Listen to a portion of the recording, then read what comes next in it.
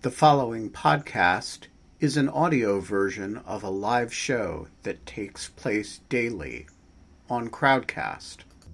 To join our live audience, visit our Crowdcast website at crowdcast.io/in lieu of fun. That's crowdcast.io/in lieu of fun. Go live. Let's see if it works.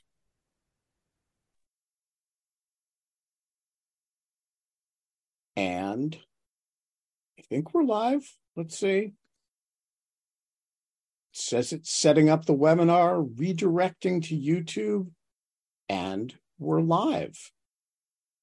Welcome, everybody, to Dogshirt Television, a highly experimental, highly improvisational series that we're going to be doing. For those of you who have watched In Lieu of Fun, this will not be too much of a surprise. For those of you who've never watched In Lieu of Fun, buckle up, because it's what we do when we're not allowed to have fun anymore. We are once again allowed to have fun, but one of the things that not being able to have fun did was it interrupted a lot of our reading, because, we had all this extra time, and so we used it to not read things. And these days, the only things that I am actually allowed to read are briefs filed either by or against Donald Trump. And as much as I find that wonderful, a great way to spend my professional life, it is also a little bit monotonous. And so I decided that I was going to start reading again, read all the things that I've been meaning to read, and to force myself to do it and to force all of you to do it too. I was going to have a show about it in which I invited authors of books I wanted to read on. And I thought, who better to start with than Sean Mirski, who among other things, he has many amazing things in his background, but among other things, I think got his start writing in public, mostly writing for Lawfare as a law student. He is one of the best student contributors we ever had, and he is now the author of this, We May Dominate the World: Ambition, Anxiety, and the Rise of the American Colossus, which is recently published this spring, right, Sean? Late June, yeah. Yeah. So I adore this book because it is counterintuitive in just about every way that a book can be counterintuitive. I learned, I think the technical term is a shit ton from it, about all these aspects of U.S. foreign policy in the late 19th and early 20th centuries, of which I was dimly aware, like that we intervened in a whole lot of Latin American countries over and over again, and that, the Marines went to Nicaragua and stuff, and that we occupied Haiti for 19 years. But that I actually didn't really know anything about, and I kind of thought had a weird, awful negative odor of imperialism and Yankee go home and all of that. And I read this book and basically learned that it was the story of the Iraq War over and over and over again, only with a twist, which was that we kind of won, despite, as Bob Dylan would say, losing every battle. And so, Sean, I want to start with how we should understand the overall thesis of this book. Is this the story of how the U.S. basically did the Iraq War over and over and over again for like 85 years? Or is it the story of how we did the Iraq War over and over 85 years and it worked great? A little bit of both. I think, why not both? The story that I tell in the book starts in at the beginning of the Civil War and goes all the way up to the end of World War II and the beginning of the Cold War. So it's about a century of American foreign policy. And if you want to put it in Trumpian terms, this is the story of how America became great, rather than became great again. It really is the story of how we started out as this war-torn republic and ended up in this, kind of global superpower status. And the argument that I make in the book is that this kind of rise to international greatness was a journey that sort of took us through our region, through the Western Hemisphere, and that before we could really have the freedom of action that we needed to be a global superpower abroad, we needed to create a sphere of influence in our immediate region and then consolidate that in a way that basically made us, practically speaking, invulnerable. And so the story, it has a lot to it, but the focus is kind of on this period from 1898 to 1918, when we just went on this rampage across the region. I think by my count, we used force or threatened force an average of nearly 3 times a year against our neighbors. And some of that was relatively minor uses of force. We landed Marines to protect embassies. Other times, Ben, as you mentioned, it's occupying Haiti for 19 years. It's occupying the Dominican Republic, Nicaragua, Cuba, along with a host of annexations, protectorates, and all sorts of very bloody interventions. And the argument that I make in the book is that a lot of this was essentially about nation building. So the analogy to Iraq, I think, is exactly right. Our goal in doing these interventions, or at least I argue, was to essentially stabilize these states, many of which were at that time basically failed states or failing states. And we wanted to do that because we were afraid that if we didn't do it, some European great power would come in and do it and essentially kind of insert itself into the region in violation of the longstanding Monroe Doctrine and end up with a permanent place in the Western Hemisphere. And we didn't want that. And so we thought the best way to prevent that was to basically fill those power vacuums with our own power. In one sense, this was the Iraq War over and over and over again, because what ended up happening is we tried to nation build, and we tried to do it with as little violence as possible, as little force, as little coercion. And inevitably, our efforts to nation build were just a disaster, right? And every time we applied a little bit of force, we ended up destabilizing these nations even further, which meant we had to apply more force. And we got sucked into these long kind of occupations that at the end of the day really didn't yield much in terms of stability. When we left Haiti, when we left the Dominican Republic, when we left all these other countries, the record that we left was not, these happy, prosperous, democratic societies. It was societies that tottered along for a few years before collapsing right back into civil war and revolution, or basically being taken over by authoritarian strongmen, neither of which were really kind of the goal that we were going for. And so at that level, it really was Iraq over and over again. On the other hand, the main goal, the kind of overarching objective of all this was to prevent Europe from coming into these power vacuums. And I think you can debate about whether we needed to go as far as we did to kind of accomplish that goal. But there's no dispute that by the time we basically started wrapping up these interventions in the 1920s, we'd basically accomplished the goal. And at that point, we had achieved that sort of regional supremacy that I mentioned earlier. All right. So we're gonna go back to every component of that, because there is no component of it that isn't fascinating. But I want to start with you, because you are a lawyer at a big firm in Washington. You were a Supreme Court clerk, and you were an appellate court clerk. You've done all the fancy lawyery things. And secretly, when no one was watching, you were a foreign policy historian of U.S. foreign policy in the 19th century. How did that happen, and how does one become a closet historian while practicing law? The answer is very, very slowly. This book took me 8 years to write. I had to take an entire year off as a sabbatical.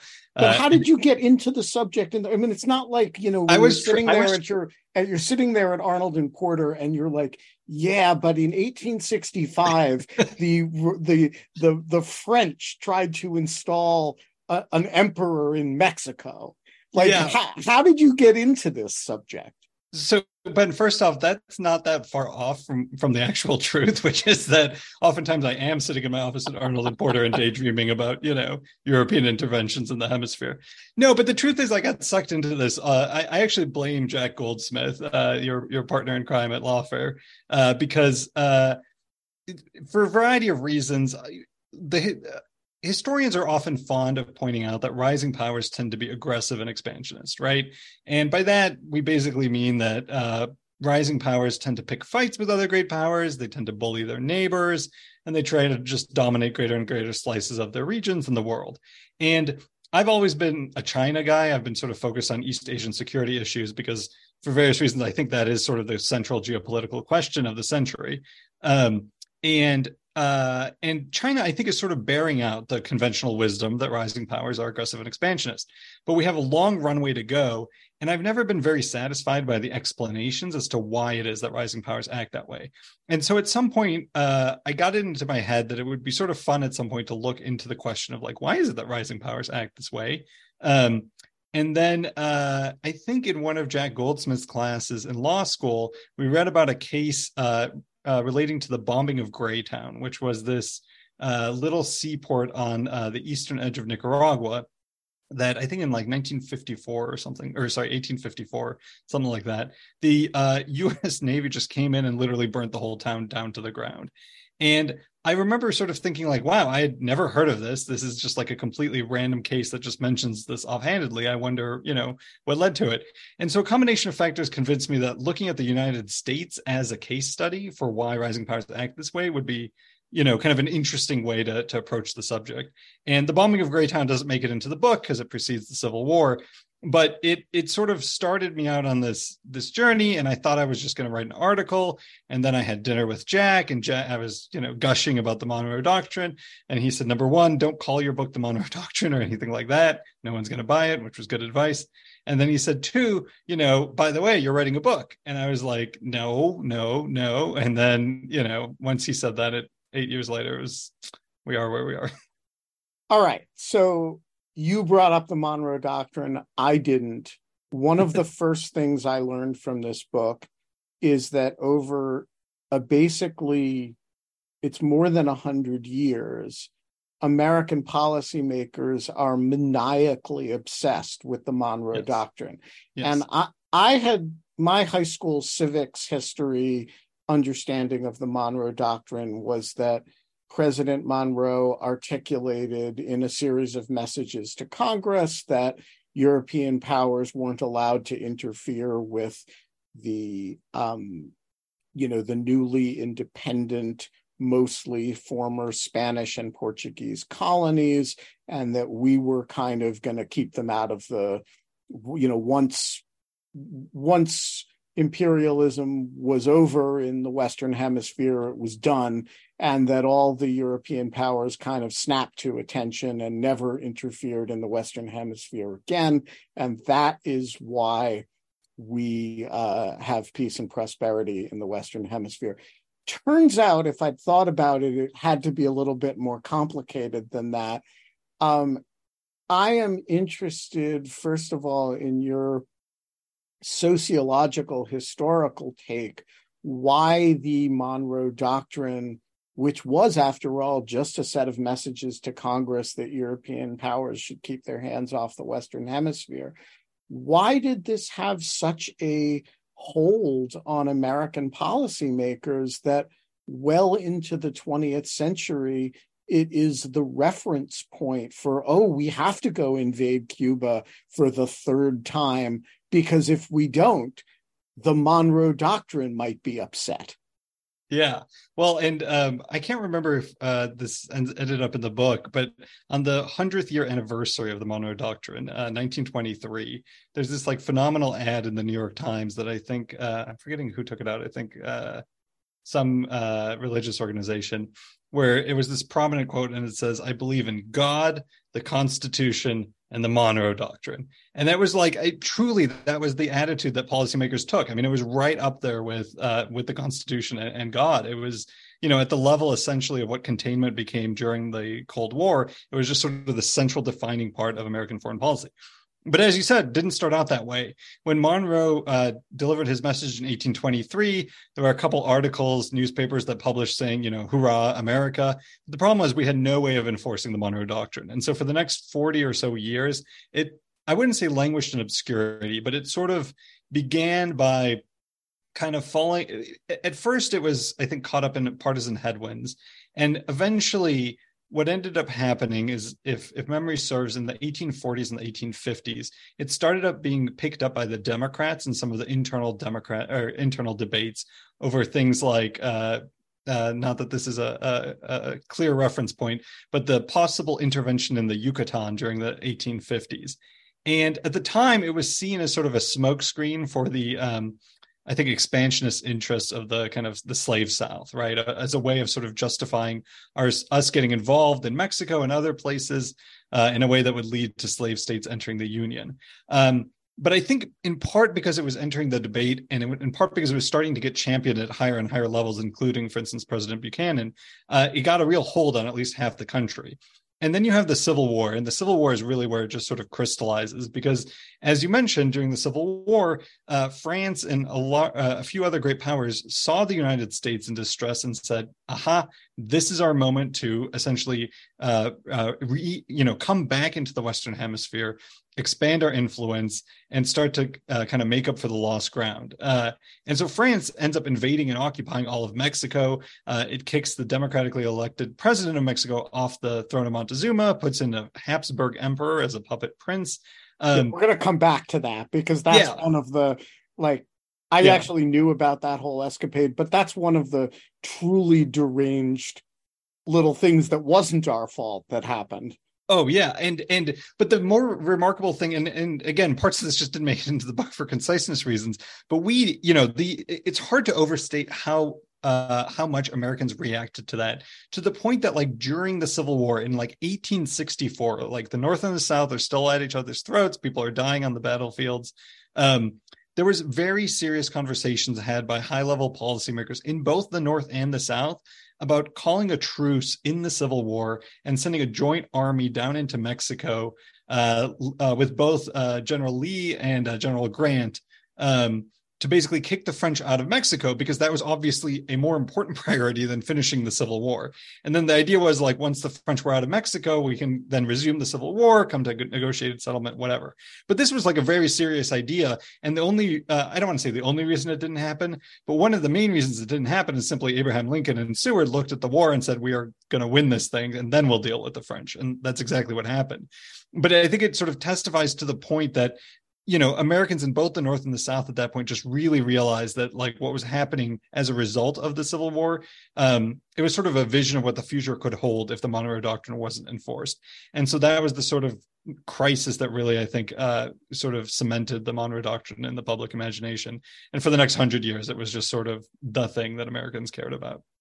All right. So I want to ask whether that was a reasonable judgment or a crazy one that worked out well. Because the story that you tell is that we do all kinds of deranged things, and the response to, the Habsburg Emperor of Mexico is not really one of them.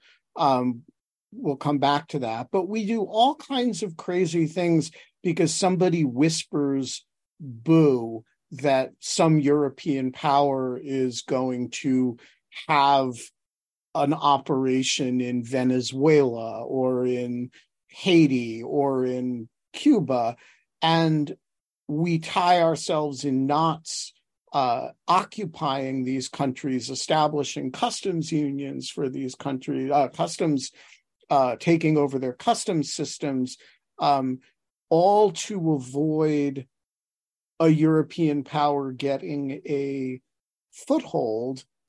And yet, in the short term, the results of these are almost monotonously the same. That is, we provoke revolutionary activity. We destabilize countries we're trying to stabilize.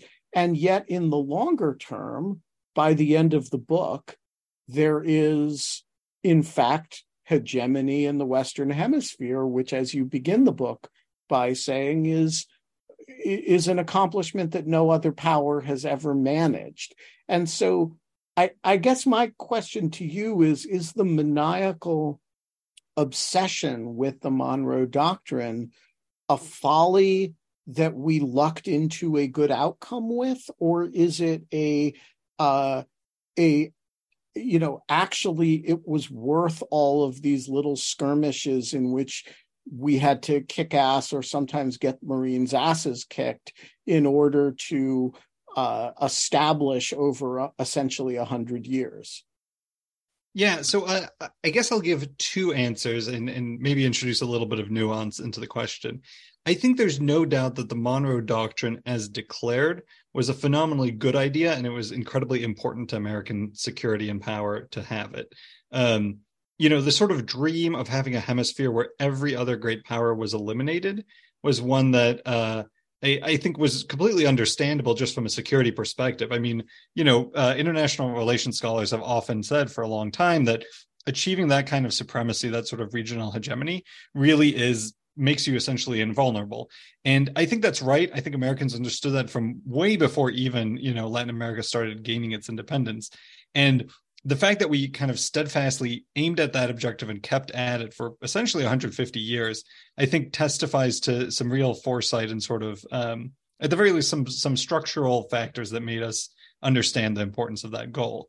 And as to whether the Monroe Doctrine was ever really threatened, I think the answer again is yes. And it's hard to play it out because a number of these interventions that we were trying to preempt never really went anywhere. And so, or they really were just figments of kind of American imagination.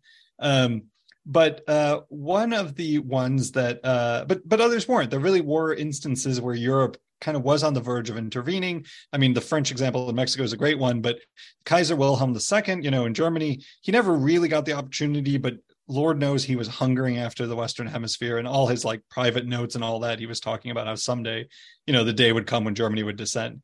And I think what's incredibly important to remember is the sort of counterfactual, which is what happened in the rest of the world during this period.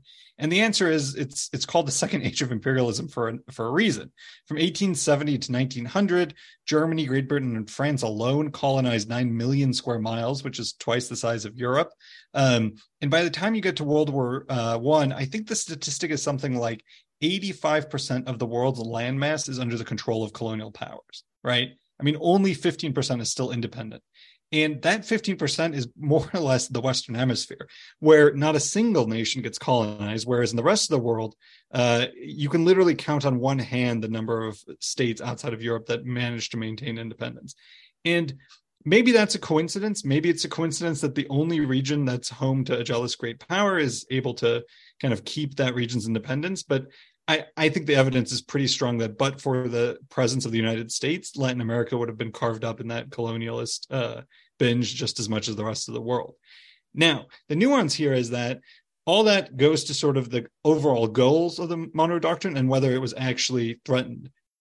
The hard question is whether the U.S. response to that, and in particular all the interventions and the way we executed the Monroe Doctrine was necessary. And to some extent, I don't have a great answer because the answer really just depends on trade-offs, right? And probability assessments. And so if you're a US policymaker and you're contemplating an intervention and you know that, let's say there's a 5% chance that if you don't launch that intervention, a European power is going to come in, it's going to start a scramble for Latin America, and by the end of it, the US is going to face existential threats on its borders. Do you launch the intervention, right? It's only a 5% risk, but on the other hand, it's 5% that is borderline existential from a security perspective. How does the answer change if the risk is 30% or 1%? And, these are the calculations American policymakers were making all the time, and they consistently favored intervention where there was really any chance of a threat. And on the one hand, you can say, well, it was obvious that in the vast majority of these cases, nothing would have happened if we hadn't intervened. And I think that's right, but I don't think that actually answers the question, which is, how do you weigh those probabilities? And do you err on the side of intervening where, the costs can be tremendous to the nations that we are intervening in. But from the US perspective, at least, they didn't seem that big at the time we were doing it. And so, the costs were getting borne by someone else and American security was on the line. So ultimately, it doesn't really surprise me that the US acted the way it did.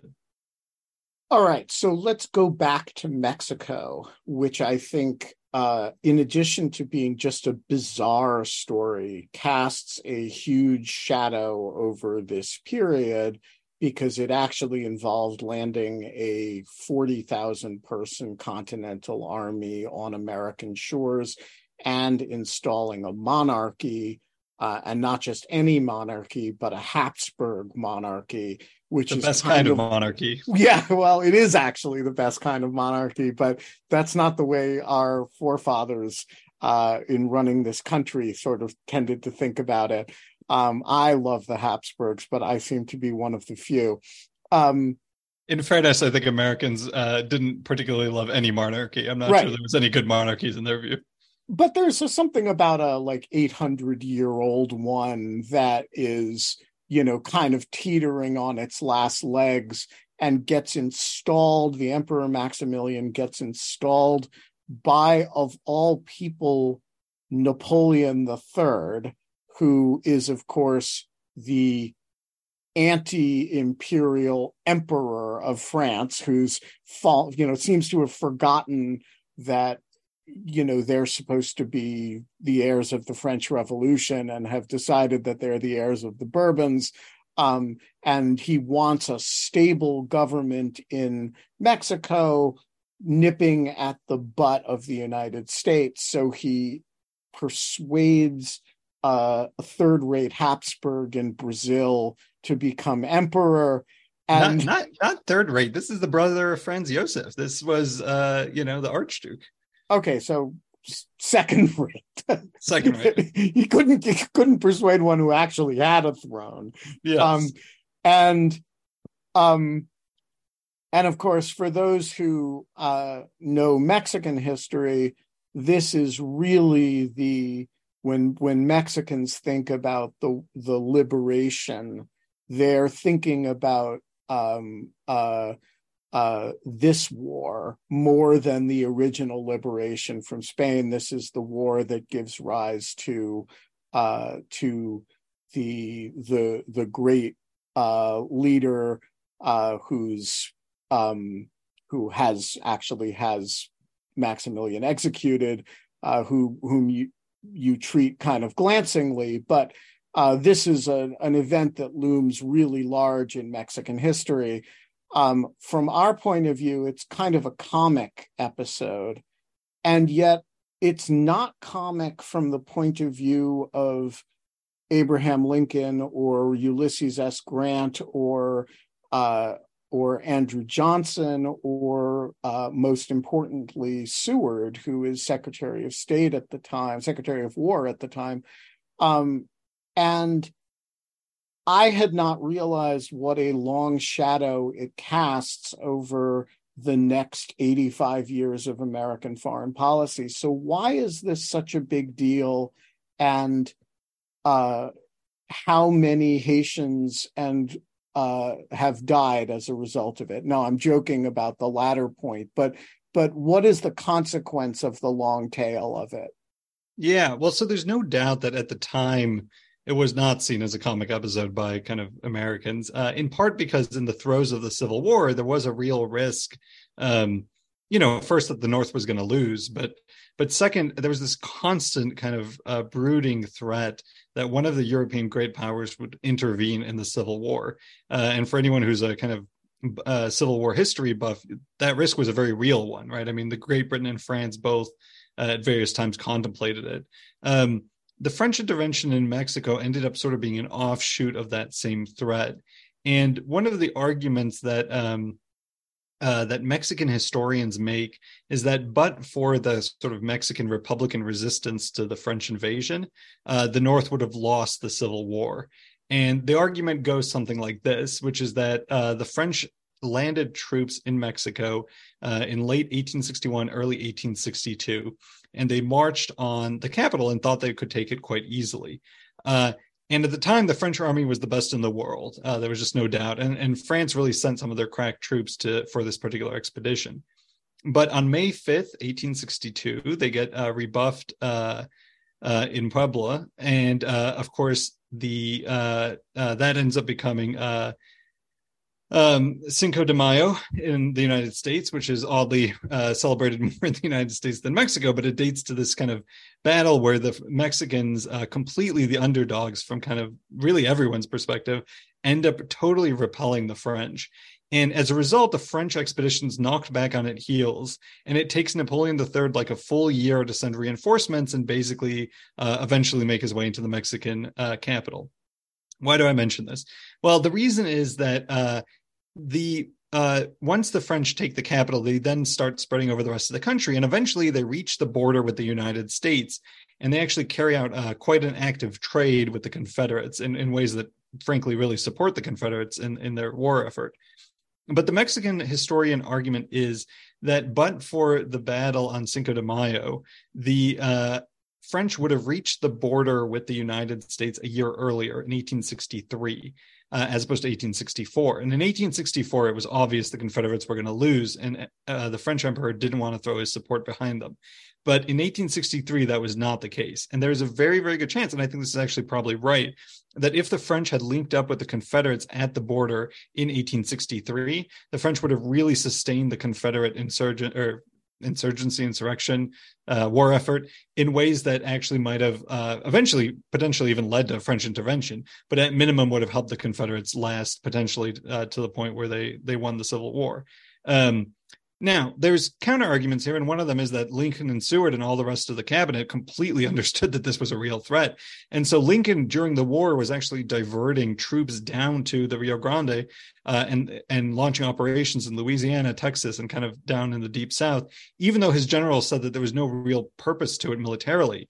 But he understood the sort of risk of the French linking up with the Confederates. And so for him, this was sort of a no-brainer that you had to sort of prioritize the bigger strategy over the kind of the specific, military battles being fought in Virginia and elsewhere. Anyway, that's a real dive into the weeds of kind of this particular intervention. But there was a real scarring effect, I think, on Americans, that they sort of understood how close of a call it had been. And we can look at the intervention in retrospect and say, well, Napoleon III was never really going to get anywhere. For reasons that I think are probably true. I mean, Mexican nationalism was really activated. It would have been very, very hard for the empire to really sustain itself over the long term. And of course, Napoleon III was dealing with Germany rising next door, and eventually ended up losing the Franco-Prussian War and getting kicked off the throne as a result. So there's all sorts of reasons why you can sort of say in the long run this intervention wouldn't have panned out. But again, from the perspective of Americans, it really wasn't that obvious at the time. And so it ends up having this kind of, as you said, this hold on 85 years of American foreign policy. And again, something I didn't mention in the book, but I love bringing out because talks like this allow me to.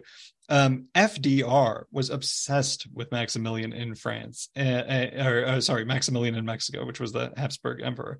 And in a large part of his private correspondence, he was basically worried about the Nazis doing the exact same thing that the French had done. And so I forget which speech it is. It might be the Arsenal of Democracy speech or the Four Freedoms or one of his big speeches. He actually talks about how the Nazi threat is not a threat of the Nazis invading, the East Coast or anything like that. Instead, he says what they'll do is they'll try and establish a foothold like Maximilian in Mexico. And, as I said, in his private correspondence, he said the same thing to reporters, to his cabinet. This was just sort of a defining thing that sort of really kind of shaped his worldview. I mean, I got to say, like a lot of the attitudes that politicians express in this book are, quite foreign to me as a reader. Particularly their very deep, sometimes racial, sometimes not, contempt for Latin American culture, and their total lack of understanding of the countries in which they're dealing. This aspect strikes me as completely reasonable. There was a French army on the southern border of the United States. We talk about invasion when we're talking about migration of would-be asylees across that border. There was actually a French army that made it to that border. I would think, it amazes me that that's not more of a, that doesn't have kind of more hold on our memory and imagination today than it does. And I totally get why Roosevelt was, fixated on it, especially because, and I don't want to jump too out of order here, especially because, according to your quoting of them, the Kaiser was actually himself kind of obsessed with this idea, and this idea that, we've carved up Africa, there's nowhere else to go. So Latin America is, Brazil looks nice, kind of. Oh yeah, I mean, and for Kaiser Wilhelm, I mean, Germany in part was a late comer to the game of empire, to the colonial game. Germany didn't really consolidate its rise until the 1870s, 1880s. And so by the time it starts looking abroad, I mean, it snags a few colonies here and there, but there's this sort of palpable sense among German leaders that they're late and that they need to catch up to the French and the British empires. And you actually have German officers saying, basically the entire world has been carved up other than China and Latin America. And, China, very quickly, Germany establishes a foothold in China.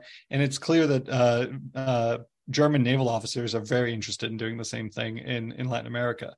Part of the problem for Germany, of course, is that as much as it would be nice to set up a colony in Latin America, Germany has much bigger problems at home. And it's constantly worried about the French, constantly worried about the Russians, the British. And, Americans understood this. They weren't stupid. They got the fact that there was a balance of power in Europe and that would constrain kind of German ambitions. But there was always the chance that, the balance of power would shift in a way that gave Germany an opening to kind of go across the ocean and try and do something, much in the same way that Maximilian had, a couple decades earlier, as Emperor III had with Maximilian a couple decades earlier. And so it's hard to say because it never panned out. So it really does seem like one of these, kind of pie in the sky dreams that maybe Americans shouldn't have taken seriously. But I think that's just sort of by virtue of the way that events shook out, but it doesn't change the fact that I think the risk was in some sense very real. All right. So we have a question from Ev, which actually dovetails nicely with a question I was contemplating anyway. So Ev, go ahead and I may elaborate on it. But you got to unmute yourself. Yeah, thanks, Ben. I was actually wondering if you consider the success of the Monroe Doctrine to be an accomplishment or more like a necessary evil. Yeah, so it's a good question. I don't know that I can give an answer that really is anything other than sort of my personal opinion. But I guess to define terms, I would say the success of the Monroe Doctrine was effectively expelling and kicking out every other great power from the Western Hemisphere. And what that allowed the United States to do was to venture abroad in a way that other powers in history have not been able to. So, we as Americans, I think, sort of take it for granted that we have bases across the rest of the world, and that we can send our military wherever. And it never really, I think, occurs to most Americans that most powers can't do that, right? I mean, China doesn't have the option to take 300,000 troops and send it halfway across the world because it's worried about force levels with Russia or with India or even with Vietnam. And for the United States to sort of have that unfettered ability to go anywhere and do anything without having to worry about any enemy at its gates is freeing and has allowed the United States to do a number of things that otherwise wouldn't have been possible. And so some of the obvious examples are just the way we fought World War II abroad, and for the most part not on not on American soil. But one of the examples I sort of tease at in the book is the Cold War itself. Our strategy during the Cold War was containment. We are containing the Soviet Union largely to Eastern Europe and sort of Northern Asia, and to a lesser extent, sort of, skirmishing with it in Africa and other places in the world. I think the question that's not often asked is why were we containing the Soviet Union as opposed to the Soviet Union containing the United States? And the sort of obvious answer is, well, because we had this sort of hegemony in the region and we could go abroad, station all our troops right at the Soviet Union's borders, or at least right at the Warsaw Pact's borders, in a way that the Russians really couldn't do in reverse. And when they tried it, for instance, with the Cuban Missile Crisis, I mean, Americans reacted extremely violently and extremely forcefully in ways that frankly, from the Russian perspective, was probably hard to understand, right? I mean, we completely blew our lid at the Russians installing nuclear-tipped missiles in Cuba. But of course, from the Russian perspective, we had tons of nuclear missiles in Europe pointed right at Russia, right? And so there's this sort of sense that the U.S. has been able to maintain this double standard in the way it approaches the world and the way it treats other great powers and what it expects of them, in large part because of this hegemony we have at home. And so, on the whole, I would say that American involvement in the Cold War and in World War II and in other places has been good for the world. I mentioned before that I think, but for the Monroe Doctrine, there's a very good chance Latin America would have been colonized, from 1870 to 1914. All of that, I think, is good, and I think probably outweighs the bad. But it's very hard to sort of normatively weigh these things, because there's no doubt that the consequences of American interventionism, both in Latin America during this period and elsewhere in the world later, including in Iraq and Afghanistan, it had serious consequences. And so, how you weigh all that is, I think, a very kind of individualized judgment.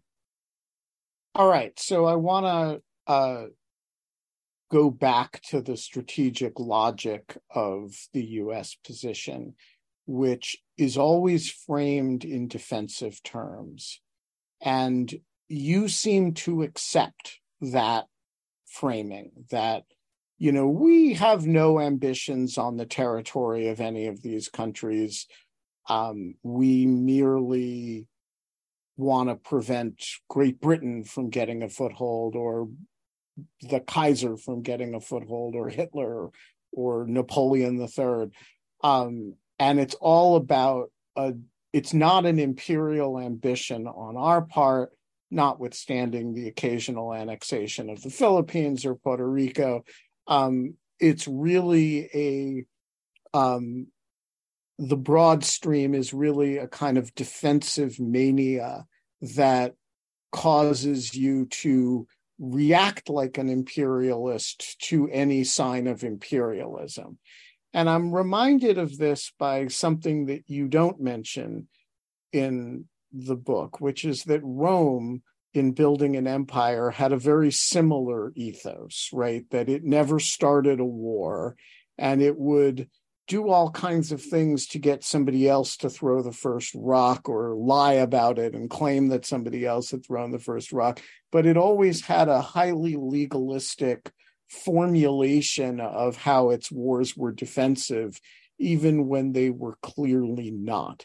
And so my question is, was this an example of the United States establishing imperial hegemony in a fashion that any of these imperial powers would simply recognize as such, and deluding itself that it was, acting from benevolent and defensive motives? Or is this or is the trick that it was actually totally sincere, and they were kind of backed into imperialism by their own defense and opposition to imperialism, and it's kind of one of the ironies of the era that the Monroe Doctrine was just as sincere as people, as Teddy Roosevelt thought it was? So it's a great question. I think I'm going to generalize because, again, we're looking at 100 years of history. There were many interventionisms, many interventions. I tried to be candid in the book about which ones I thought were motivated by, more than sort of defensive intentions. And so the Spanish-American War, there's no doubt there was part of the logic I described did apply to the Spanish-American War, but the war itself was not started primarily for sort of benign defensive reasons. And, that's also true of other interventions like the taking of Panama, Teddy Roosevelt's famous, not annexation of Panama, but at least involvement in the revolution that separated Panama from Colombia. So with the caveat that there are exceptions, I do think on the whole, it is this sort of genuine commitment to this kind of defensive ethos that nevertheless, ironically, sort of led to exactly the thing that the United States was trying to prevent against. And I think teasing apart kind of how genuine it was, it's hard to do, but I'll point at a few pieces of evidence that convinced me, at least. One is the fact that these leaders were genuinely opposed to intervention, and that almost all of the violent interventions that the U.S. was launching, the leaders who launched them at the time were just like beside themselves about how upset they were to launch them. And that includes everyone from Woodrow Wilson, who of course is like famously, pro self-determination, to people like Teddy Roosevelt, who were not that way, have this reputation as being kind of the rough riding imperialist.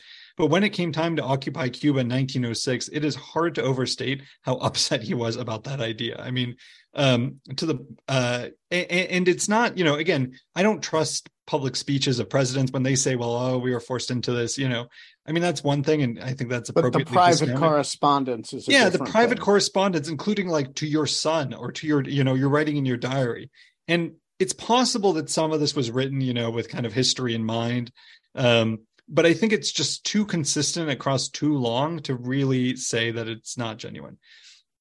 Second, sometimes, and I've been in my head sort of thinking that I might eventually write an article that sort of details all the examples, but it is hard to overstate the number of opportunities for expansion in the region that the United States passed up.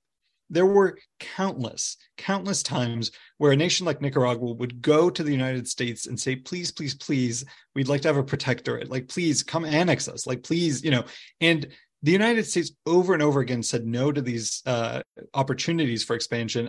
And these opportunities came by way more often than any of the actual interventions the United States ended up launching. And so if you think that the United States is sort of bent on establishing this kind of hegemony over its neighbors, you would think it would take advantage of these opportunities, particularly when they're kind of freely offered. And yet, not to mention manufacture some with respect to Canada. Right. Right, exactly. Well, and the United States kind of did do that, but Canada is its own kind of, Well, but I mean, it did it in 1812, but it never tried to do it again. Yeah. And a pure imperialist power would look next door to the undefended border north before it did anything else, I would think. Yeah, and not least because of racism, candidly. I mean, part of the American reluctance to go into the region was there was a deep-seated sense of racism among essentially all the American policymakers during this period. And so they really wanted nothing to do with Latin Americans, in part because they thought they were inferior. And so Canada, in some ways, is actually a great example because the United States did not feel that way about Canadians. They were seen as sort of, whites that could be annexed into the Union, no problem, in a way that really distinguished Canada actually from the rest of the hemisphere. And so that I think was also kind of part of the story. The other, I guess, final point I'll mention is that, the argument that I make is that the causal sort of mechanism for America and acting aggressively was its fear of great power competition, its fear of great powers coming into the region. When that fear died at the end of World War I, where it just became abundantly clear that the United States was secure in its hemisphere and had achieved regional hegemony, the United States sort of the wave of interventionism ended as well. You had increasing domestic criticism of interventionism in the United States. You had increasing criticism abroad. And there's no doubt that there were interventions in the 1920s, but you can actually see sort of as they start to decline, as they start to become less and less invasive, and as the U.S. just starts to gradually pull back all of its forces from the region. And so one of the points I make in the book is it's really hard to find examples of powers that consciously deconstruct their sphere of influence and do so over many different administrations and many different presidents. This wasn't like a partisan thing. It ended up being kind of, the highs of interventionism were reached by both Democrats and Republicans, as were the lows. And so I think all those factors, to my mind at least, sort of support the fact that this really was sort of a genuine defensive motivation for the United States, even if it really led to some quite aggressive and quite offensive behavior. All right. So before we have a bunch of audience questions that I want to go to, but I want to ask about some of the some of these interventions in my, again, sort of high school history experience. I learned about the United Fruit Company and banana republics, and I did not learn about the awesomely named Smedley Butler, who strikes me as a guy who is just begging for a biography if he doesn't already have one. Tell us about Smedley Butler maybe I should say Major General Smedley Butler, and the dark side of these interventions. How many were there and how ugly they got? Yeah, so Major General Smedley Darlington Butler is one of those I forgot about the Darlington. It makes it so much better. Yeah, it's a phenomenal name. He was born, I'm trying to remember now. He was slightly underage when the Spanish-American War started, so I guess that would put him as being born in the 1880s. He was a Quaker, so in theory did not use violence. But he ended up being at the kind of tip of the interventionist spear, starting when he enlisted in the Marines during the Spanish-American War. He ends up fighting there. He ends up fighting in the Philippines during the Philippine-American War. He then goes to China during the Boxer Rebellion, and then he comes back and he's involved in Panama, in Mexico, in Nicaragua, Honduras. Just about every single intervention, he's there, and he's a fascinating character because on the one hand, he's an enormously effective, bold, creative soldier. And over again, the United States is launching these interventions with sometimes only dozens of Marines against hundreds, if not thousands, of sort of, native soldiers who are oftentimes shooting at them. And nevertheless, the United States ends up prevailing in almost all of these encounters. And part of that is it's people like Butler who really just with a sense of boldness that is almost like unimaginable, just sort of bluff their way through every situation. And there's these just like hilarious and fascinating stories as he sort of, finds himself dealing with, with these revolutions and civil wars that he gets involved in. But he ends up being a kind of an iconic character because during the 1930s, he sort of has a change of heart where he basically concludes that everything he had done at the behest of kind of the big businesses, and in particular, the Wall Street banks and the banana companies, United Fruit basically being the big one. And he ends up going from being the kind of the Marines Marine to sort of being a pacifist who joins the kind of America First isolationist side of the debate in the United States as being adamantly against any war because all war is, to quote his famous work, a racket. And it's this kind of incredible turnaround, and it had a lot of credibility because by that point he, had 2 stars on his shoulders, he had 2 medals of honors around his neck, and so he ends up, for many generations since, all the way up to the current day, kind of representing the sort of economically minded explanation for American imperialism. In my view, General Butler, he sort of came into these interventions with this mindset that it was all sort of Americans trying to preserve economic interests. And he ended up only, but he never really had evidence for that, right? I mean, he was the man on the ground and he was the one who was sent into to situations, but he wasn't the one sitting in the White House making the decision to intervene or not. And so he ends up having a lot of credibility just by virtue of his background. But I think ultimately his explanations don't really kind of hold up, given that, he wasn't the one making the decisions and doesn't really know much about them. All right, Paul, you have the next question. Please unmute yourself. I look forward to reading your book. I was wondering if FDR's good data policy in any way influenced by it. Ooh, we are having a lot of trouble hearing you. At least I am. Why don't I read your question as you've articulated it in the question in the Q&A? Was FDR's good neighbor policy toward Latin America influenced by his fascination with Mexico and the Habsburgs? Sorry about that, Paul. We just couldn't hear you. Yeah, so it's a great question. I mentioned earlier that starting in the 1920s, the U.S. starts dismantling its sphere of influence. That effort really culminates with what's called the good neighbor policy under FDR, where FDR basically really just unwinds the tape all the way back to kind of mid 19th century and says the U.S. will no longer intervene or even interfere in the domestic politics of its neighbors, which, given the U.S. record by this point, is really sort of an astonishing statement. But for a while, FDR really sort of lives up to it. I'm not I don't think there's a lot to suggest, or at least I can't recall anything, that policy itself had any roots in the French interlude in Mexico. Instead, it was mostly based on the fact that Democrats were trying to capitalize on Republican interventions, and in particular, the Coolidge ends up being involved in this intervention in Nicaragua in 1927, which leads to this insurgency by a guy named Sandino, whose name might be familiar because that's where the later Sandinistas took their name from. Anyway, from the domestic U.S. perspective, this intervention is a disaster, much like all its predecessors. And, the Democrats, of course, are very quick to sort of make hay out of it. The fascination with Maximilian, I think, ends up actually affecting FDR more in the second half of his administration when he starts worrying about the Nazi threat to the region. And it's that point that the sort of French invasion of Mexico starts to really kind of grip his mind. And coincidentally, or not coincidentally, I should say, that's when the good neighbor policy starts to slip. And where with the new sort of great power threat on the horizon, FDR once again starts to intervene in his neighbors in ways that he had previously promised he wouldn't. All right. Richard, you have the next question.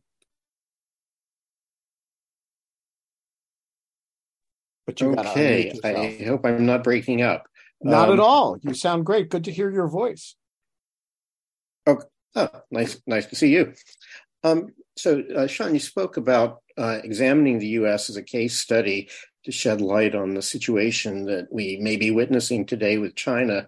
And so I'm just curious about about some specifics, like what sort of present-day Chinese interests do you think parallel those of the U.S. in the period that you examined? And how much is driven by national security concerns? How much by uncertainty, for example, of what's going to happen in the U.S. political system in the next decade or so?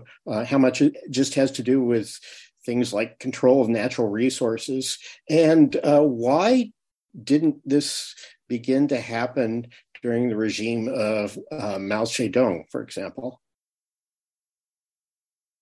Yeah, so there's a lot there. I'll start, I guess, by saying that I think it's fairly clear that the Chinese are attempting to do the same thing in East Asia that we did in the Western Hemisphere, which is to say, to secure regional hegemony by essentially expelling or neutralizing all the other great powers. From the Chinese perspective, that is primarily an objective that's focused on the United States. I think the ultimate dream of any Chinese security analyst is essentially to expel the United States from East Asia, at least as a military presence. And once you sort of see Chinese foreign policy from that perspective, I think there ends up being kind of these remarkable parallels with the United States and its history. And so just to start, we had the Monroe Doctrine. President Xi Jinping in, I believe, 2014, in a speech, basically, and I'm forgetting the exact language, but said something to the effect of, the problems of Asia should be solved by the people of Asia. And it was this whole speech just about how Asia is essentially for Asians, which is, of course, a sort of practically rhymes with the America for the Americans, which was the sort of unofficial slogan for the Monroe Doctrine. And, from the Chinese perspective, I think there's other kind of parallels as well. The United States was obsessed with the great power threat. It was obsessed with the threat of kind of the expansion of European influence in a way that would lead it to become encircled. The Chinese, I think, feel the exact same way about American expansion and influence. If you read Chinese military writings, the way they talk about the United States is that it's trying to essentially contain China to put together this coalition, and it's doing that by expanding its influence in its neighbors. And so there are real, I think, kind of structural parallels there. And of course, it's not surprising that this leads to sort of similar policies. The Chinese have not yet intervened militarily in the same way that the United States did, but they're practicing a large number of the same other policies, ranging from kind of diplomacy that's centered around their economic, the use of their currency, and sort of trying to use loans, for example, to exert political influence. There's other parallels to the way that they're expanding their navy, their bases. But it's sort of a similar kind of playbook that they're adopting from the United States. And I think that's not a coincidence, frankly. Although, at the same time, and to your question, there's so many factors, of course, that distinguish the two cases, right? I mean, without even talking about like factors unique to China, there's the fact that, we have nuclear weapons now. The trade ties between the two powers are obviously much stronger than the United States' trade ties with Europe. And so there are reasons to think that the situations might be different. I don't deny that in the book, but I think there's sort of what I hope the book does is it gives people who give China the benefit of the doubt. I hope it helps them understand that even nations with genuinely held sort of Pacific values and interests can nevertheless end up in situations where they feel compelled to use force to protect their interests. And that might not be like an especially profound point for many people, but it sort of does mean that there's no, I don't think a solution to the rise of China is to hope that China ends up having a peaceful rise in the way that they always promise. Even if they genuinely mean that, I just don't think that that's frankly enough. Finally, you asked about Mao. I think the answer is a little bit complicated, but by that point, I think the Chinese had not really consolidated kind of internal control to the point where they were really confident in kind of projecting power externally. And frankly, I'm not sure they even had the sort of material base of power to do that. I think it really only took the 3 decades of kind of Deng Xiaoping's reforms and the sort of economic rise of China where they got to a position where they could credibly think to themselves, all right, this is our moment. We can sort of attain this. Yeah, so I want to focus a little bit on some of the differences. You close with a discussion of China in the conclusion of the book, and I look at it and I say I can totally see why a kind of late 19th century U.S. type of thinking explains a lot of what they are doing, but I have trouble seeing them successful in this regard for the following reasons. We were surrounded by dysfunctional states that we were trying to shore up by way of keeping European powers out. They are surrounded by highly functional states like Japan, incredibly militarily economically successful states that produce incredibly, high per capita output. Even the less functional states are, there aren't a lot of Hades in that neighborhood. You're talking about South Korea, you're talking about Japan, you're talking about Vietnam, which they have is increasingly emerging as a manufacturing competitor to them. And these highly, highly functional states actually want other powers, including other military powers, specifically the United States in the region. And that strikes me as a, sort of even on the terms, if Haiti had been Japan and it had wanted the Royal Navy in as a counterbalance to us, the 19th century would have looked pretty different, I think. And so my question is, to the extent that they're thinking about it in the language of the Monroe Doctrine or some Asian equivalent of it, are they kidding themselves? Yeah, I think it's... Or are we, sitting here fat and happy like Napoleon III thinking, those goofballs will never amount to anything? Yeah, I think I tend to be on the more optimistic side, at least sort of from the American perspective. I do think there's major structural differences in the situations that China faces now and the United States faced then. And one of the biggest is just the neighborhood, right? As you mentioned, I mean, the thing that really defined the United States' rise is that in its entire neighborhood, there was no other great power that was sort of based there, right? I mean, the European great powers had colonies in the Western Hemisphere, but So from the U.S. perspective, all it had to do was sort of eliminate those colonies and that influence one by one. But it never really had to fight any of its neighbors to get to that same level of control. Whereas China finds itself in a situation where it either, if it wants regional hegemony, it has to either outgrow its neighbors so much that it becomes so preponderant that they're just no longer great powers vis-a-vis it, or it has to fight them and essentially, beat them in a war. And both of those, at least in the short term, seem very unrealistic. And so one of the biggest assets I think the United States does have in its competition with China is its neighbors. And so I do think from that perspective, it is highly unlikely that the Chinese will attain regional hegemony at any point, let's say in the next couple of decades. That said, I do think that the Chinese can still sort of pursue the more modest goal of sort of eliminating the American security umbrella. And I think the objective, the hope on the part of the Chinese, I suspect, is that once the American security umbrella is gone, or even once American credibility to its allies is gone, that you're going to see a lot more behavior in the region of nearby powers saying, you know what, we're not going to fight China. We're going to sort of side with it rather than continuing to oppose it. And so I think that's the hope. I tend to be optimistic in the way, for all the reasons you mentioned, that China is going to have a real problem with that. But I suspect that that's the way that they're primarily thinking about this at this point. If I can add one small thing, you mentioned Haiti calling in the Royal Navy.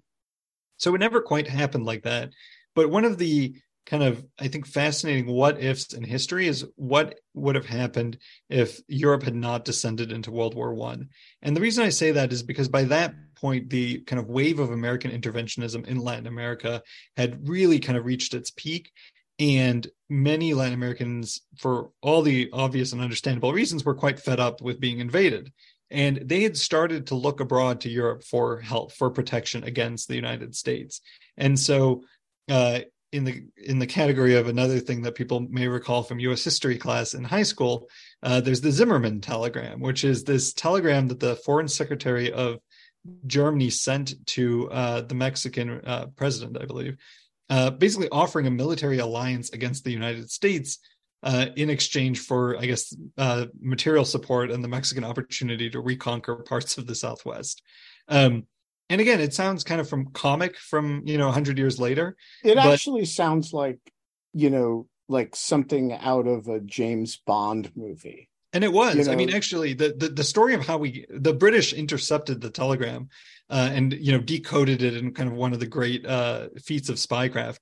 And then the Germans confirmed its authenticity, which seemed really, like all they really needed to do. No one would have believed it if they'd just said it's not real. Yes, no, exactly. And in part, the Germans just didn't know how the British had gotten it or how we had gotten it. And so they were worried that by denying it, they would then end up being basically called out. But the truth is the British didn't tell us this at the time, but they had tapped our cables.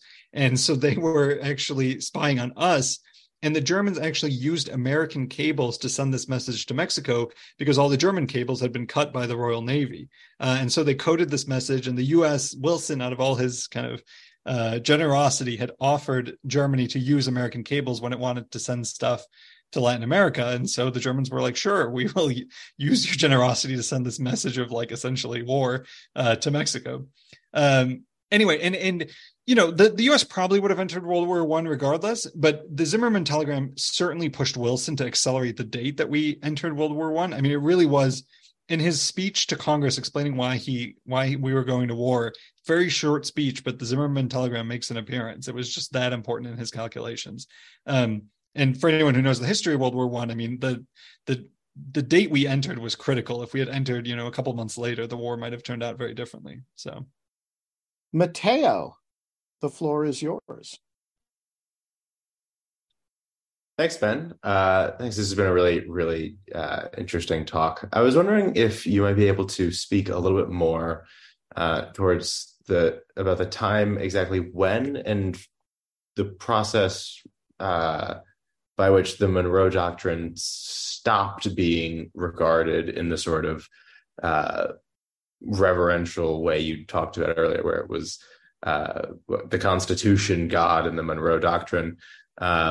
Though it certainly seems to be the case that the influence of the doctrine outlived it being spoken of in that way. I think I'd be interested to hear your thoughts on when and why it stopped being regarded that way so explicitly. Yeah, so I'll focus on two factors, but first I'm going to fight the premise of the question by pointing out that Ron DeSantis, the night he declared his candidacy for the presidency, he went on Fox News, and in that interview, he said, "We need a new Monroe Doctrine." And anyone who's read Vivek's foreign policy platform, such as it is, knows that he has basically centered it around the Monroe Doctrine. So people like to say that the Monroe Doctrine is dead. I think Secretary Kerry in 2014 said that explicitly, but I think rumors of its death have been greatly exaggerated. It's one of those doctrines that is always, I think, going to have a purchase on the American mind because it sort of represents the isolationist leanings of the United States. This idea of like, why do we care what happens in Asia or Europe or Africa? This just simply isn't our problem. And I think that's always going to be in some ways an attractive foreign policy platform. And so from that perspective, I think there's still some vitality in it. But to answer your question, so I think two things ended up happening. One was that the Monroe Doctrine had fallen into real disrepute among our neighbors by, as I mentioned, the 1910s, but it really started to register with Americans by the 1920s and the 1930s. And so FDR's good neighbor policy was a way of basically moving past the Monroe Doctrine. And once we got into the Cold War, it just sort of, I think, became obvious to a lot of American policymakers that using the phrase the Monroe Doctrine was not a good way to win credit among Latin American allies or enemies in the region. And so it just sort of rhetorically started falling out of the kind of vocabulary of American statesmen. But the other factor was that the Cold War itself, I mean, just sort of fundamentally changed American foreign policy. I think up until the start of the Cold War, the United States had always really just cared about the Western Hemisphere first and foremost. But starting in about 1950, Europe ends up becoming the most important region in the world to American security, because if the Soviets can kind of control the Eurasian continent, then they can become a regional hegemon of their own, and that will create real problems for the United States. And so you start having this kind of global battle over, over communism and freedom and democracy that, the Cold War we all know and love, the Twilight Struggle. And in that context, that sort of Eurocentric kind of vision of the world, I think the Monroe Doctrine started to seem a little bit obsolete and a little bit antiquated. And I think in part it was buried quite purposefully by internationalist statesmen who wanted Americans to sort of shake off their tendency to only care about the hemisphere and to sort of commit to NATO and commit to the sort of American presence in Europe and the broader goals of kind of global containment. But one thing I note in the book is that there's this moment, I think in, 1970, 1980, somewhere in that decade, where there's a young senator from Delaware named Joe Biden, and he's questioning Henry Kissinger on some activities that the United States is doing in Africa. And Kissinger basically describes containment in a way that leads Senator Biden to say, you're describing a global Monroe Doctrine. And the point I make in the book is that I think that's exactly right. I mean, containment, stepping back, the Monroe Doctrine is oftentimes put in terms of being a prohibition on Europe doing things in the Western Hemisphere. But the kind of flip side of the coin is you can also look at the Monroe Doctrine as basically containing Europe in the old world, right? I mean, it's all the same thing. And so the point I make in the book is that containment itself, yes, it was a way of containing the Soviet Union kind of in the states it already had purchased, but it also was a way of essentially saying, we are moving the Monroe Doctrine from the Atlantic Ocean right up to the borders of the Warsaw Pact. And so I think a large part of kind of American foreign policy during the Cold War ends up really echoing some of the things we were doing, in the run up to it. Yeah, so I want to end with sort of the question with which we began, and we were talking a little bit about this before we started, so I'm going to frame this in as provocative a way as I can. I can read your book in one of two ways. One is an endless parade of goofball interventions that would be funny if they didn't have such nasty consequences for the local peoples in question. We helped immiserate not a large number of countries, but not a small number of countries, sometimes over and over and over again, we deluded ourselves that we were creating stability when we were generating the instability that we then had to go in and respond to again. We did it with maybe for all the best reasons, but that was, of very cold comfort to the people whose development nationally we stunted as a result. And in some cases, particularly Haiti, we definitely contributed to a 200-year tradition of, great powers helping Haitians keep that country as poor and as unstable as humanly possible. And so you look at this and you say, you've basically cataloged a history of folly that we've kind of grown out of, but then, as you described, kind of grown out of by exporting to the rest of the world. And we used to do it in Haiti and the Dominican Republic and Nicaragua, and now we do it in Afghanistan, Iraq, Vietnam, and elsewhere. And the total number of successes is very small, and the total number of disasters is not very small. And so, you can dress it up as grand strategy, but what it really is reckless goofiness that doesn't learn from its own mistakes. It just repackages them over decades and generations. The other way I can tell the same story is, there is a strategic goal from the beginning, and it is to keep European powers out of the United States, out of the region and away from the United States. This goal was accomplished in a systematic, bipartisan fashion over a long period of time that has allowed the United States to project force all over the place. It has allowed most of the countries in question, including, particularly Mexico, to prosper.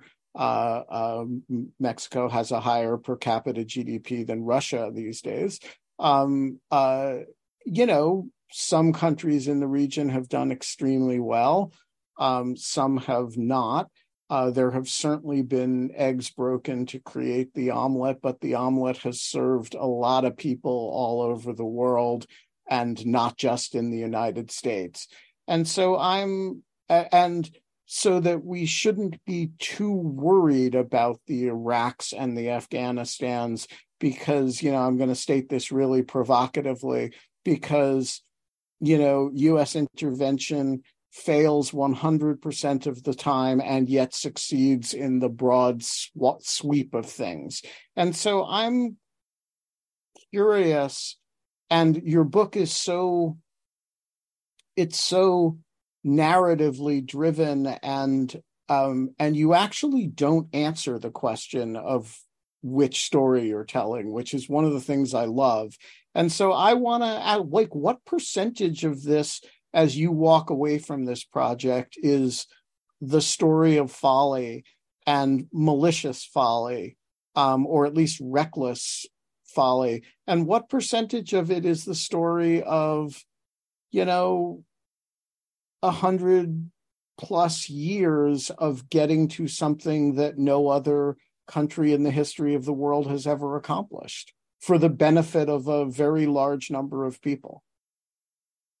Yeah, I mean, so you said the question was sort of returning to where we started, so I'll give the answer that I gave when we started, which is, why not both? I do think that both kind of interpretations are in some sense correct. And one of the things that I try to do in the book, And part of the reason I like history and part of the reason I like foreign policy is that in today's sort of hyper-polarized age, it's easier in those subject areas to tell what I hope is a more subtle and nuanced story. And so when it comes to this topic, I mean, first, I think you put it really well in terms of the sort of consequences our interventionism had for our neighbors. This book is not primarily sort of a balance sheet of the pluses and minuses of American intervention from the perspective of Latin Americans. But I think it'd be hard to do any honest accounting that does not sort of end up with us very much in the red in terms of kind of what we did for the region, at least in the countries we were intervening in. And so, and part of that was, I think, perhaps an unavoidable result of the way we structured our foreign policy and the goals we had and the means we chose to pursue them. In other ways, it was, I think, folly, I think, is a good word. Recklessness is a good word, where, we were trying to nation build in nations we knew nothing about. It was sort of from start to finish, there were just mistakes made in kind of catastrophic ways. And so none of that is, I don't think there's any denying that. And to the point you made, whatever our motivations for those interventions may have been, it doesn't change the fact that they were felt the same way by the people who experienced them. Teddy Roosevelt, after he left office, he goes on this famous journey in South America, the river out, or he's exploring this river. And at some point, they indirectly encounter local Indians in the Amazonian jungle, and I think they shoot poison darts at their dog and kill him. And they were talking about how, and Teddy later was giving a speech in front of an audience, and he said, we were very worried that they, would shoot us. And in retrospect, they were probably just scared of us, that we were sort of intruding into their land and sort of tramping about, and, they didn't know who we were. But it turns out that getting shot because someone's scared of you is very similar to getting shot because someone's, affirmatively hunting for you. And so that quote always sort of stuck with me because I think it kind of well describes the way that the U.S. approached the region. My book is very much not meant to be sort of an exoneration of what the United States did, because as I said, there's no sort of denying the actual facts of what we did, whatever the motivation might have been.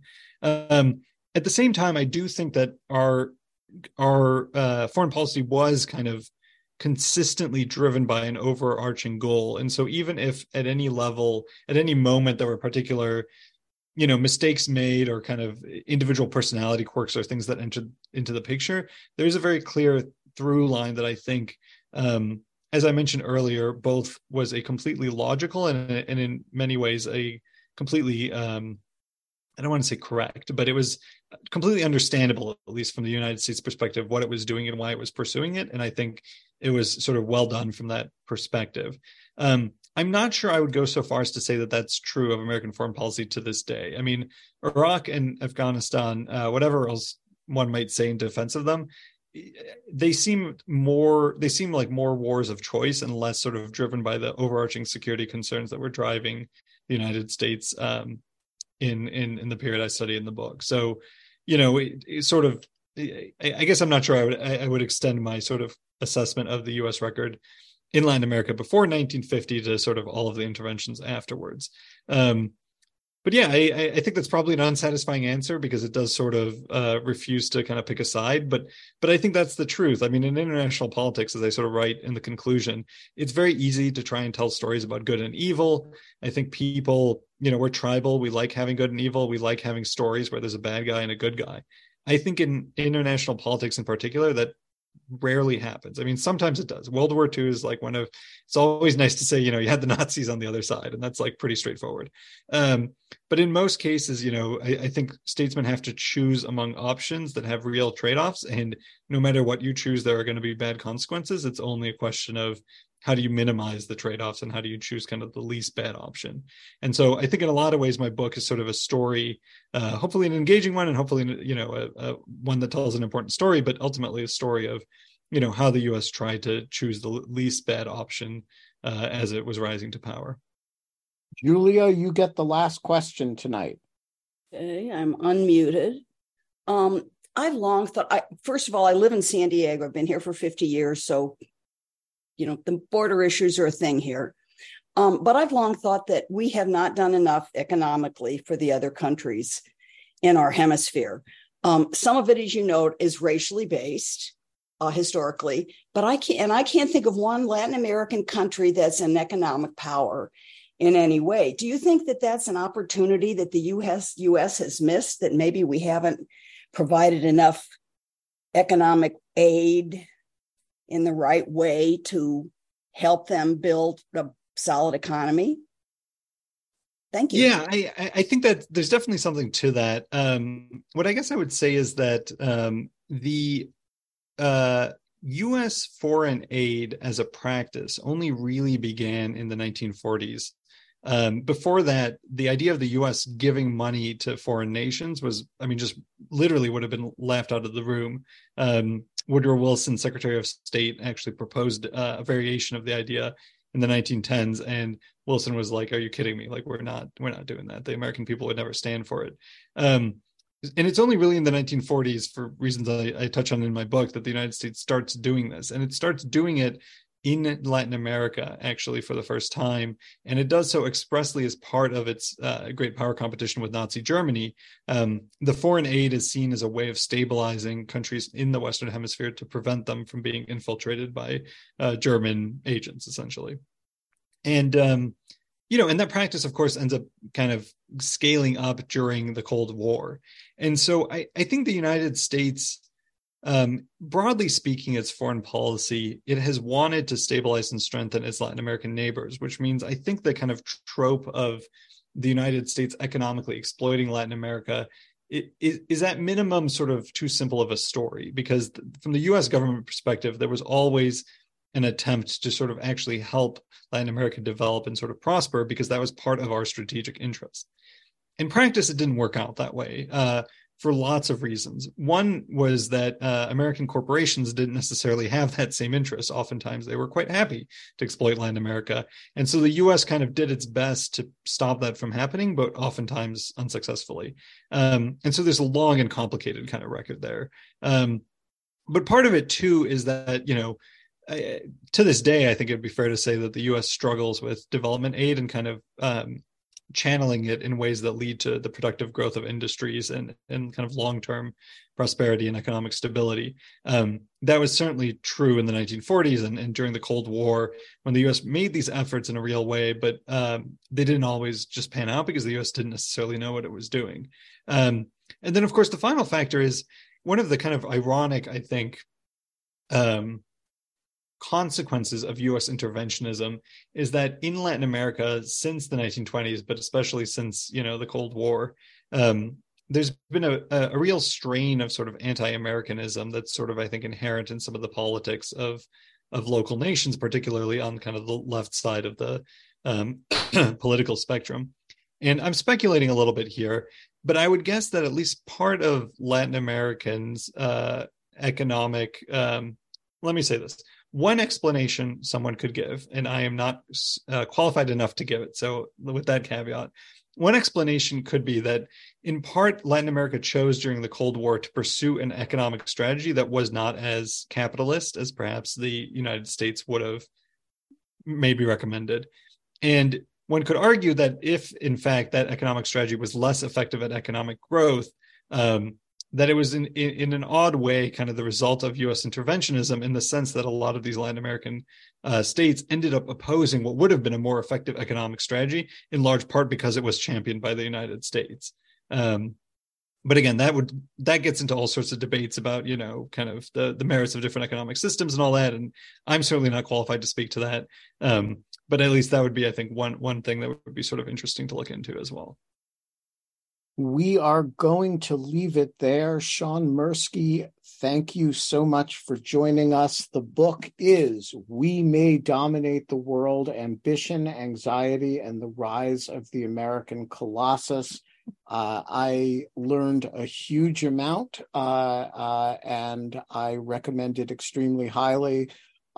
We will be back next week, not on Monday, because that'll still be Yom Kippur, but on Tuesday with Will Salatan, the author of That Very Rare Thing, a book that is available for free.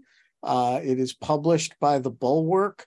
I think it started life as what he imagined to be an article for the Bulwark, and it just grew and grew and grew into a book. It is called The Corruption of Lindsey Graham, and it is a case study in the effects of Trumpism in a previously sane politician and a previously lucid politician. That'll be, I believe, Tuesday at 8:00. We will normally be Mondays at 8:00. I think still might fidget a little bit with the times. If you have enjoyed this, share the YouTube stream with others, spread the word. Dogshirt TV is going to make a run at, it's going to be, first at OAN and then at Newsmax, and then we're going to go for Fox, and then we're going to, or maybe CNN first, and then take down Fox. One by one, we're going to replace all of these, and then MSNBC, we're going to take all of these down with highly substantive 90-minute serious commercial-free content about books and other things that people actually should be spending more time with. We will have no punditry. We will have nobody talking about issues they don't know anything about. It's gonna be a wild experiment in commercial-free substance, and that does it for us. Thank you for joining us, and thank you, Sean. It's my pleasure. Thanks for having me, Ben.